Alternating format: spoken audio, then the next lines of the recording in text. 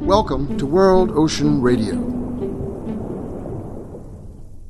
I'm Peter Neal, Director of the World Ocean Observatory. The ocean is a planetary source of mystery. It is inexplicable, a full spectrum of color and motion perceived on the surface, imperceivable below. The history of science is essentially natural history first, exploration and observation second, analysis and explanation third, all hampered by the inaccessibility of the object of study, fraught with danger, depth, and volumetric distribution. The first sailors were scientists, innovators in response to conditions, to build the boat, to find its way into a seemingly infinite unknown, to look and listen and document as oral tradition, crude maps and charts, books of sketches, drawings, and illustrations, opened by technology that enabled descent into the mystery, into the full ocean below, the water column, the geography, the discovered habitat, the multiple species in color, shape, and behavior, like nothing known on land. Technology has provided great advances, telling time at sea, navigation, collection, and the ability in hard helmet or scuba gear linked to an air supply to enable movement, depth, and safety, photography, video, research vessels, submersibles, satellites, each an exponential expansion of the capacity to explore the ocean world. As we address the plight of the ocean today, science and technology are our best tools and brightest hope. The oft-repeated statement that we know more about Mars than we do about the ocean floor is changing. National governments, private foundations, universities, and research institutes have been engaged in a global effort to parse the ocean, to map a complete topography of the ocean floor, to understand the physics, chemistry, and biology of the marine environment that changes constantly and differentiates uniquely across the 70% of the Earth's surface that is oceanic.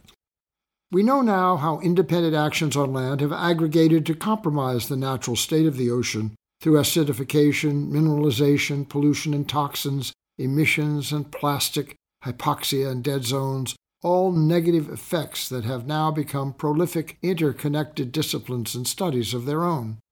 For every question answered, there is another question asked. At the conferences of experts, the scientists persistently ask for more funds, for more data, for more solutions and resolutions, and for more commitment to far more exploration, research, and conclusion, as if our ignorance of our ocean space, however informed, is without end. Science and technology are the best things we do to know the ocean and thus to protect it. It is protean as the baseline shift, but the collective energy, knowledge, and understanding has been astonishing over time. Funds in the millions have been invested, and millions more are legitimately needed. The costs are cited as prohibitive, but without the investment, we choose to be victims by our own hands. At the conferences, those pleas for resources to continue exploration will never be fully gratified. At the recent climate summit in Lisbon in 2022, it was clear that previous government financial commitments to the international climate agenda had not been met. And while additional commitments were made at that meeting, it was not clear whether funding for projects to include the goals of the UN Decade for Ocean Science would be available. Best intentions, no longer credible currency in the discussions, only actions the measure of success.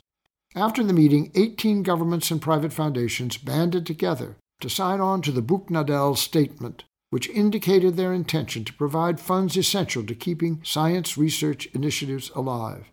The participants were familiar with substantial resources, although not enough to meet the substantial inventory of ocean and climate-related science projects promoted by the UN organizers and researchers. It was a heartening and disheartening outcome in that it was the same donors again, and the amounts surely will not be equal to the need. If we are to have a plan for the reparation and conservation of the ocean, it must rely on science and technology, and we must be grateful for the knowledge already assembled. The science must continue to evolve, be shaped and extended to meet the ever-changing, sadly deteriorating conditions of our ocean world. We must clarify the mystery, explain the inexplicable, and base our strategy on knowledge, not speculation, on the pursuit of common health of all ocean-dependent creatures, ourselves as part. Ocean science and enabling technology are imperative as the foundation for our ocean plan. Rescue, R for renewal, E for environment, S for society, C for collaboration, U for understanding, and E for engagement. We will discuss these issues and more in future editions of World Ocean Radio.